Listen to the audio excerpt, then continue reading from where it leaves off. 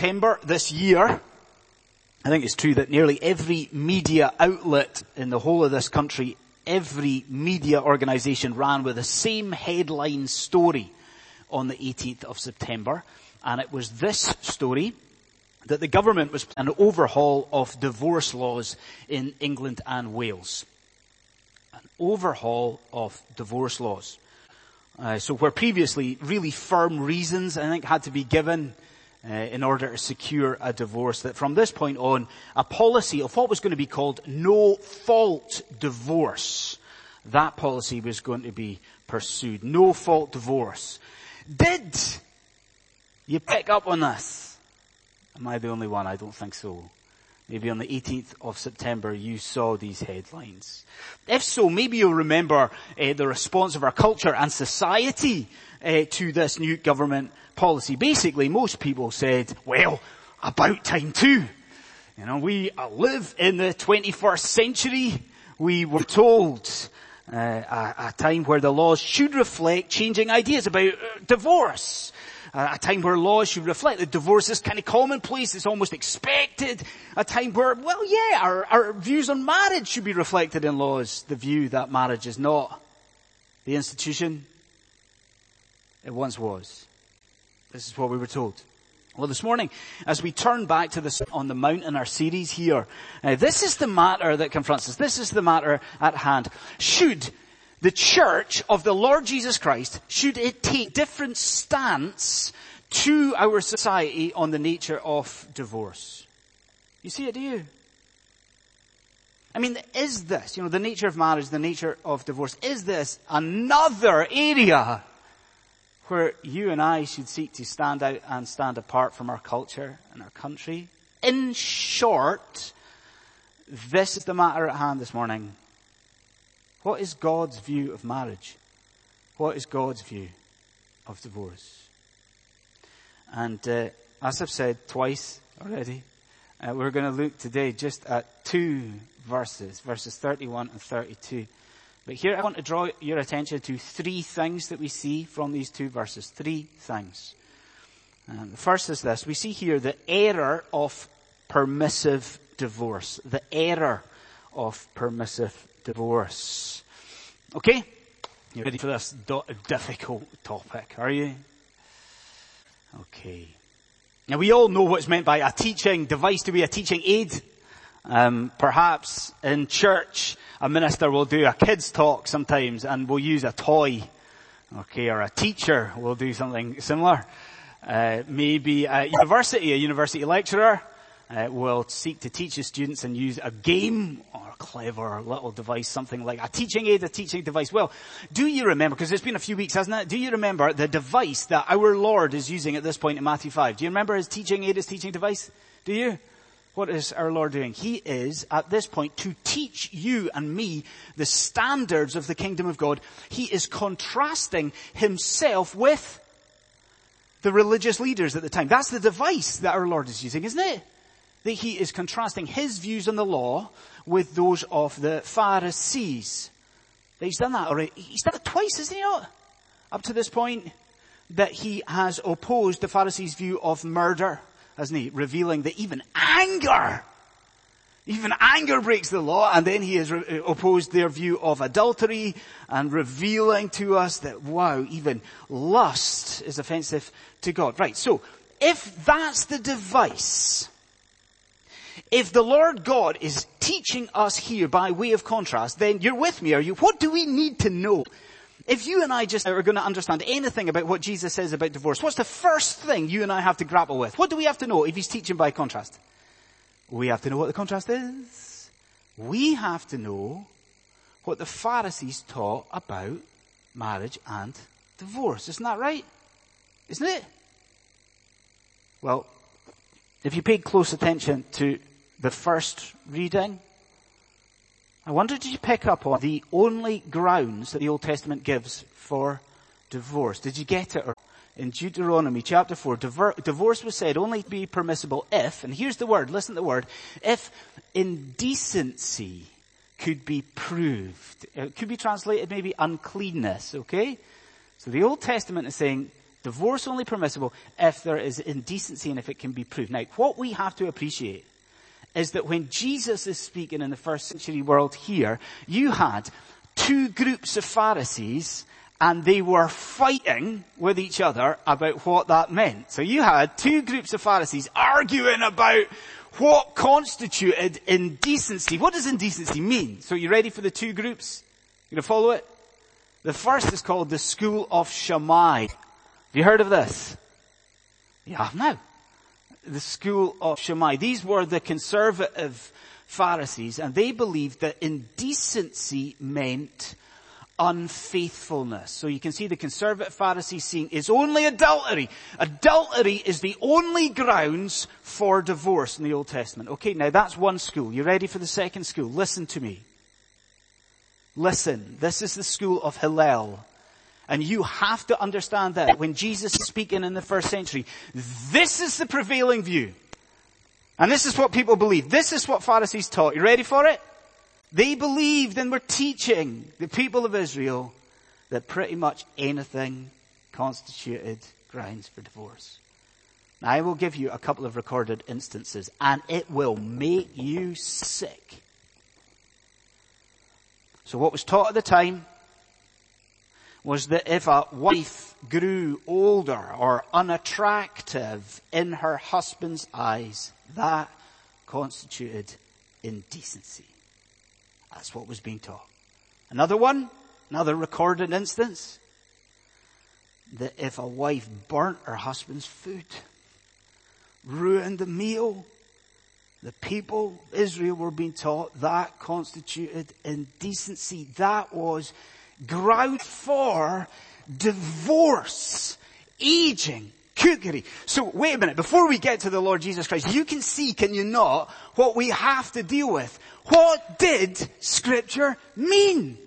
I mean, you think about it, don't you? These are the Pharisees, the religious elite, and they are teaching this permissive, liberal, lenient, widespread view of divorce. They're basing it on the Old Testament, on Scripture. So what did Scripture teach?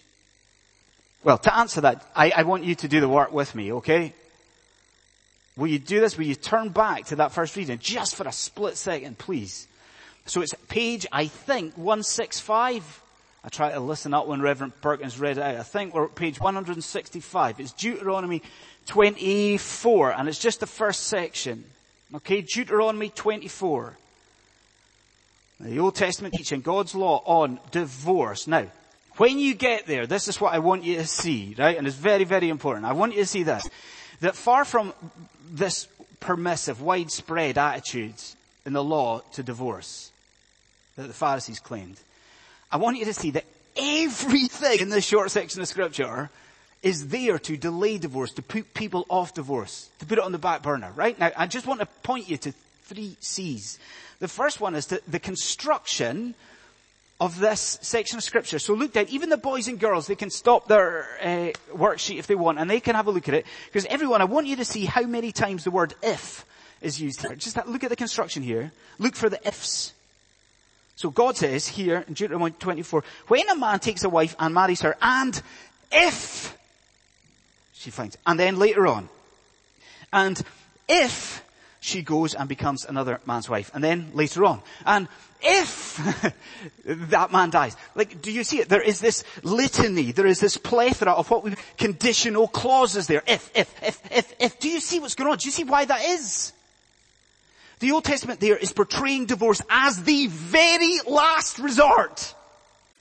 Last stop. Last resort. God saying only if this criteria is met and this criteria and this criteria, only if this criteria, only then should divorce even be thought about, contemplated.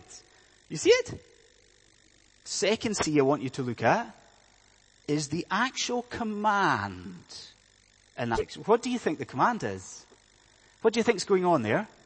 Is the command just about what you've got to do if you want to divorce your wife, if you're a man in the ancient world? Do you know what? If you look at it really closely, you will see that there's only actually one command given there, and it is this: that if a man divorces his wife, he is not allowed to remarry her. In the Mosaic Code in the Old Testament, if a man divorces his wife, he is not allowed to remarry her. Now, this morning I ask you, you've had your coffee, I'm sure, and you're awake and you've prayed up and you've come in here. I ask you to put on your thinking cap. Why is it that God would forbid remarriage? Do you see why God would forbid remarriage? He is getting that husband to think long and hard before he even begins to contemplate divorce. It is to ensure that this does not happen, that the husband thinks, oh well, I'll divorce her. She's annoying me. She's getting old, her cooking's not great. I'll divorce her and I can always take her back. You see? And it's to ensure that the husband does not divorce her, take her back, divorce her, take her back, divorce her. So what does God do? What does he do to ensure that divorce is on the back burner, to ensure that it's out of sight? God forbids remarriage. And then the last of these C's, I want you to notice and think about the certificate here. Did you pick up on that? You must have picked it up in the second reading in Matthew 19. Did you? In fact, almost always when the Pharisees talk about divorce, they always talk about the certificate. They just fixated on the certificate. It's like they think, basically, you can do anything, you can divorce, it doesn't really matter, as long as you get the certificate. You know, just get your hands on the certificate. And again, I turn it over to you this morning. Come on, think with me. People, please. Why does God demand a certificate in divorce in the ancient world? Can you answer that?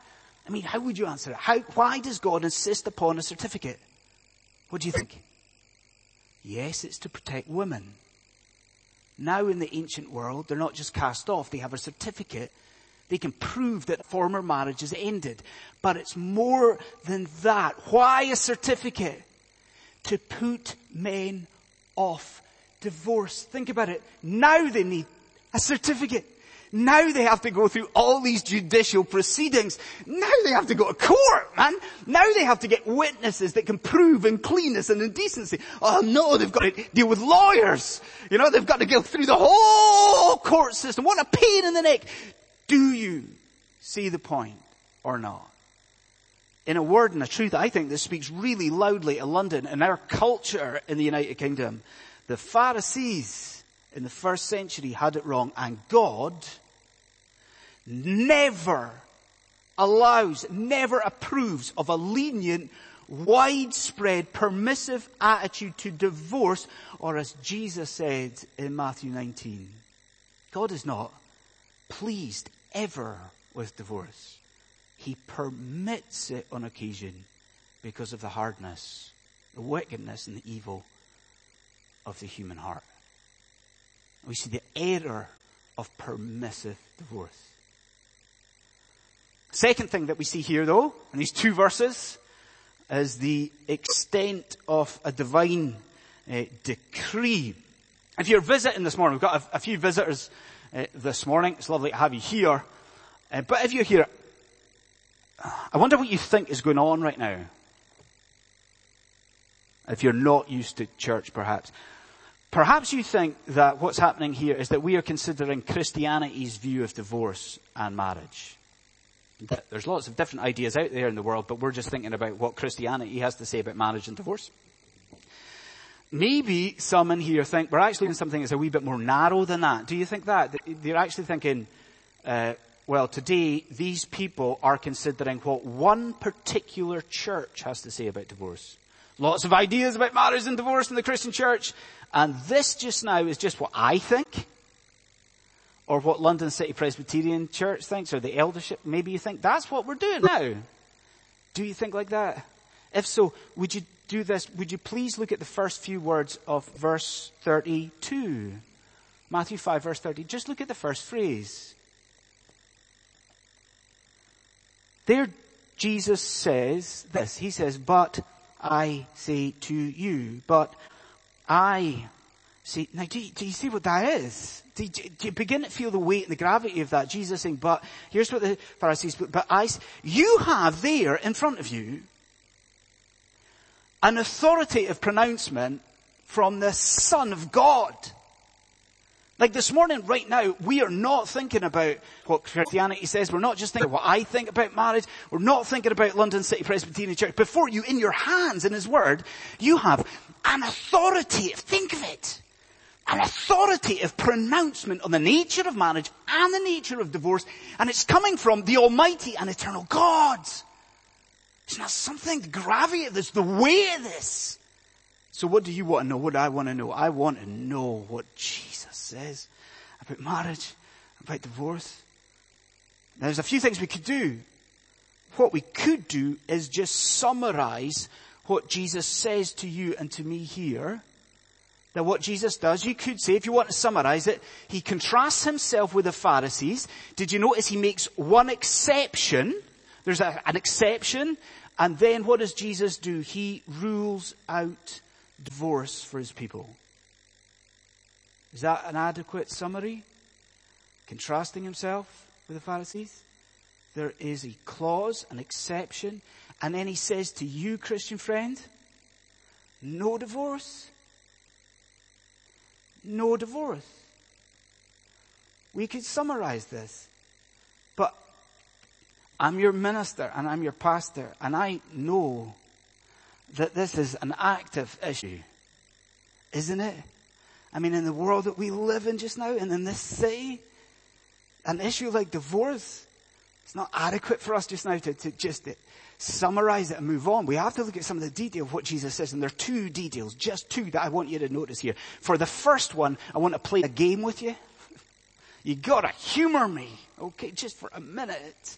And there is just one rule to this game. You wait for the rule for this game.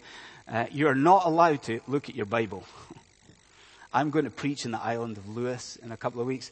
I will not be saying there, don't look at your Bible, okay? And I will never say it to you ever again. Don't look at your Bible. But for this game, and just for a second, don't look at your Bible, right? So, you're looking here.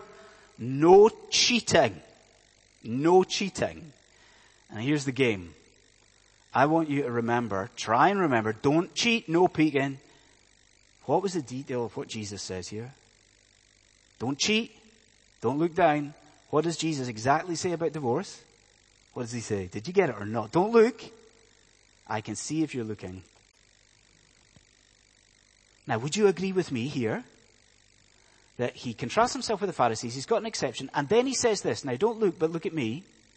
Does He say, if you divorce a person, if a man divorces a person, that man becomes an adulterer, that he commits adultery? Is that what Jesus says? Is it? If you divorce someone, then you look at it now. Look at verse 32 and see that He does not do that. Do you notice how Jesus actually focuses on the repercussions for other people of divorce? I mean, He doesn't actually specify here, although He does in Matthew 19, He doesn't specify that the one who pursues, files for divorce, that person commits adultery. It's obvious that is the case from what Jesus says. But do you notice what He does? Look, first of all, He focuses on this divorced woman. The divorced woman, I mean, He assumes it's the ancient world, she will remarry, and because her first marriage is not lawfully dissolved before God, what does Jesus say of that divorced woman? That she is forced to commit adultery. Then look at it. Then Jesus focuses on a new husband. And this kind of, in a sense, He's kind of like this innocent party, isn't He? But do you see it? Because of the illegitimacy of his new wife's previous marriage, the divorce there, this guy too, he's rendered an adulterer. Friends, do you see it? And do you recognize why divorce is so utterly abhorrent? Because not only does it violate God's work as He brings two people into the same yoke before Him, but what is this? Why is it so abhorrent? Because our divorce leads other people into sin. We want divorce, we pursue divorce, we file for divorce. It leads other people, the people around us, into iniquity and the transgression of God's holy law. I said two details. The second one, I mean, come on, you know where I'm going. We've got to deal with this exception clause, do we not? Here, no game. Alright, no game. Please look at verse 32. Make sure you get very carefully the wording of the exception that Jesus spells out. Do you see it, verse 32? He says to us, no divorce, except on the ground of sexual immorality. What I think is important to appreciate is how contentious that little phrase is. Jesus there does not use the normal word that you would expect for unfaithfulness. He doesn't use the normal word. He uses a different word, Greek word porneia, meaning usually translated kind of fornication. And so can you guess, as wise people, can you guess what a lot of the Christian church does? Jesus doesn't use the normal word. What does the Christian church do? It makes the very same mistake as the Pharisees. And so much of the Christian church takes this exception clause and tries to stretch it out.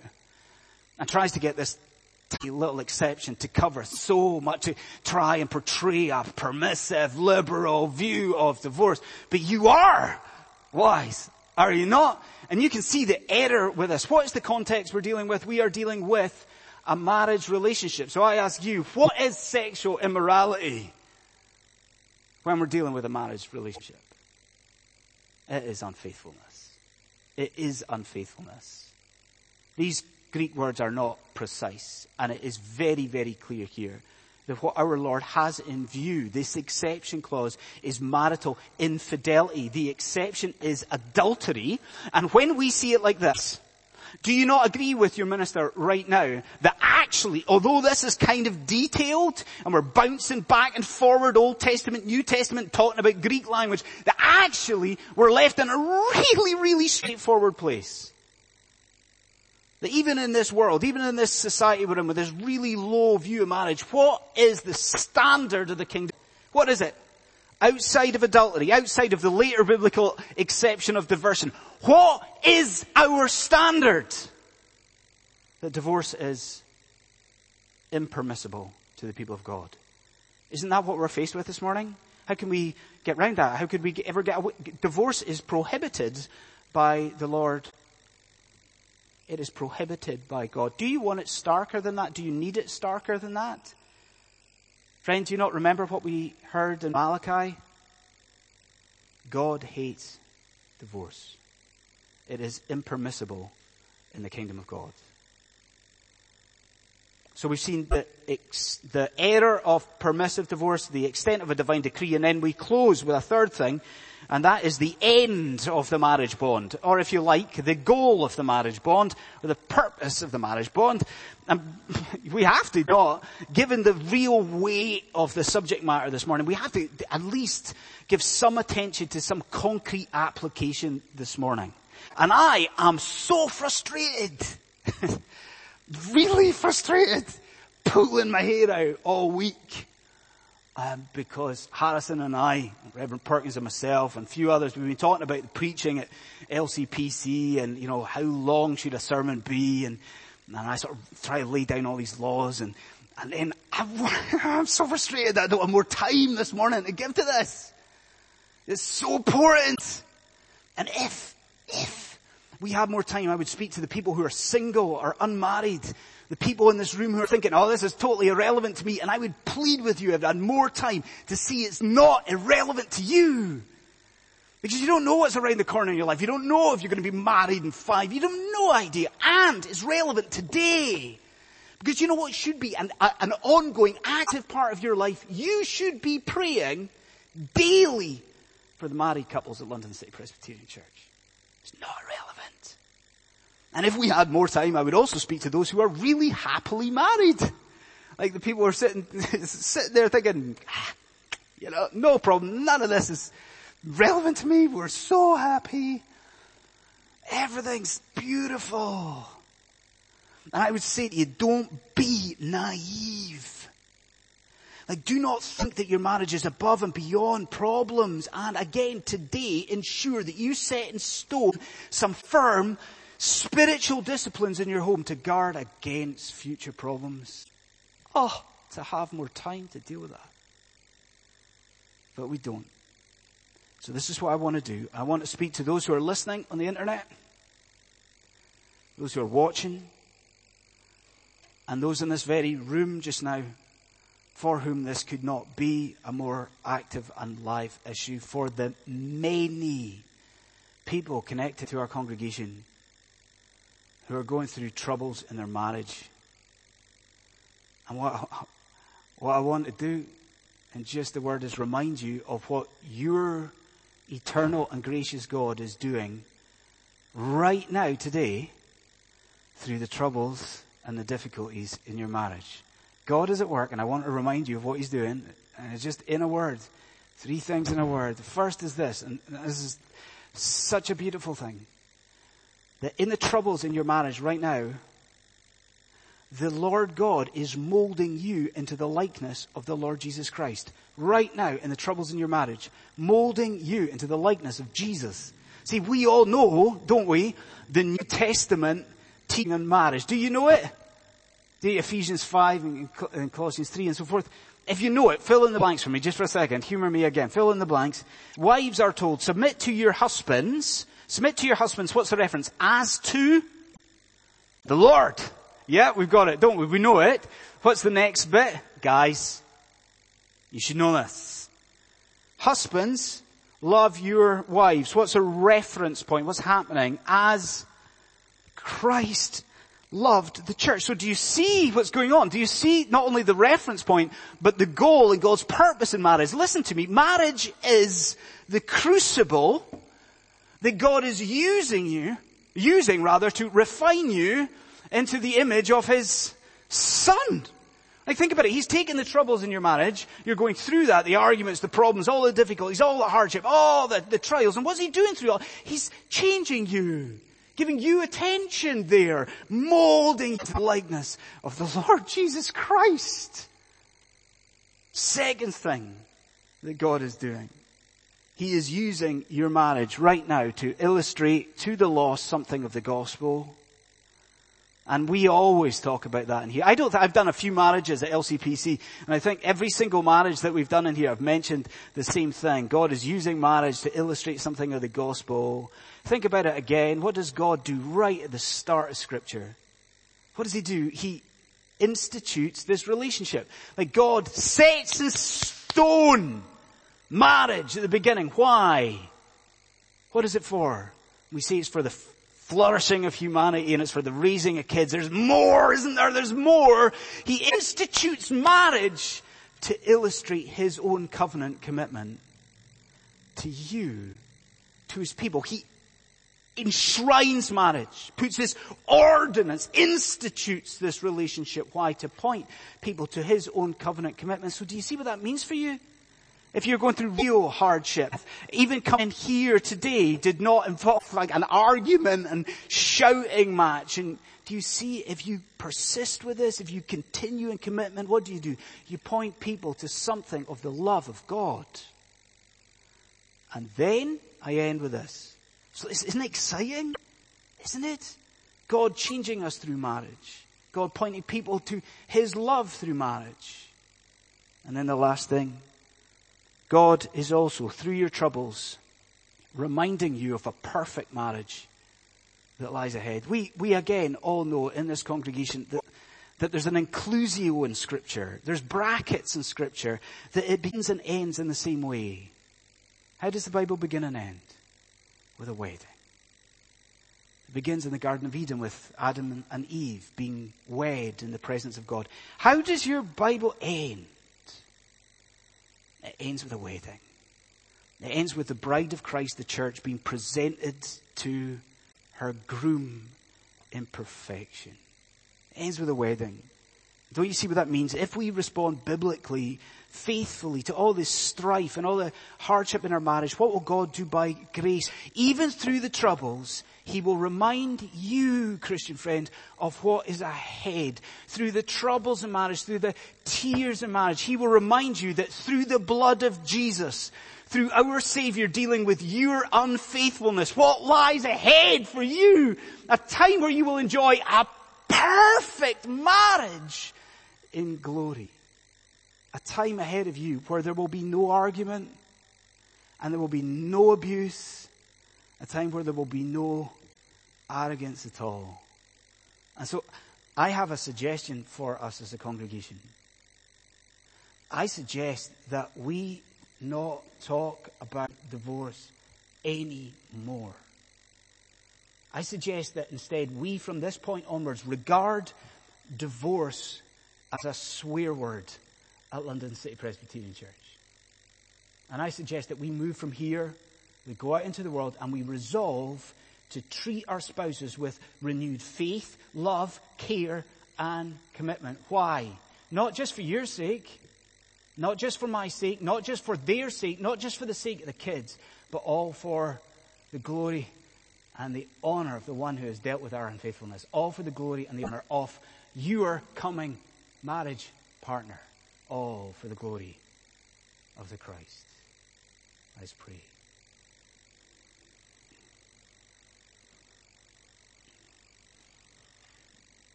O Lord, our God, it is when we are face to face with matters like this that we see so clearly our sinfulness, that we are not to treat marriage in the way that our world treats it. We are not to treat it with disdain, that we are not to ignore marriage, but we are to have such a high view of it in line with what our Savior teaches us in your word. We are here today so grateful for the fact that you are a God of forgiveness, that through our errors with marriage and divorce and in relationships with other people, that we can come to you, and you're a God who extends forgiveness to us through the Lord Jesus Christ. And we are thankful that as a church, you are active today through our troubled marriages. Help us to rest in that, Lord, that you are molding us through these things in the likeness of your Son. You are displaying something of your covenant commitment. And you are reminding us that one day we will be with Christ. And it will be perfect. Lord, we long for that day. And we thank you that it is coming soon. And we pray in Jesus' name. Amen.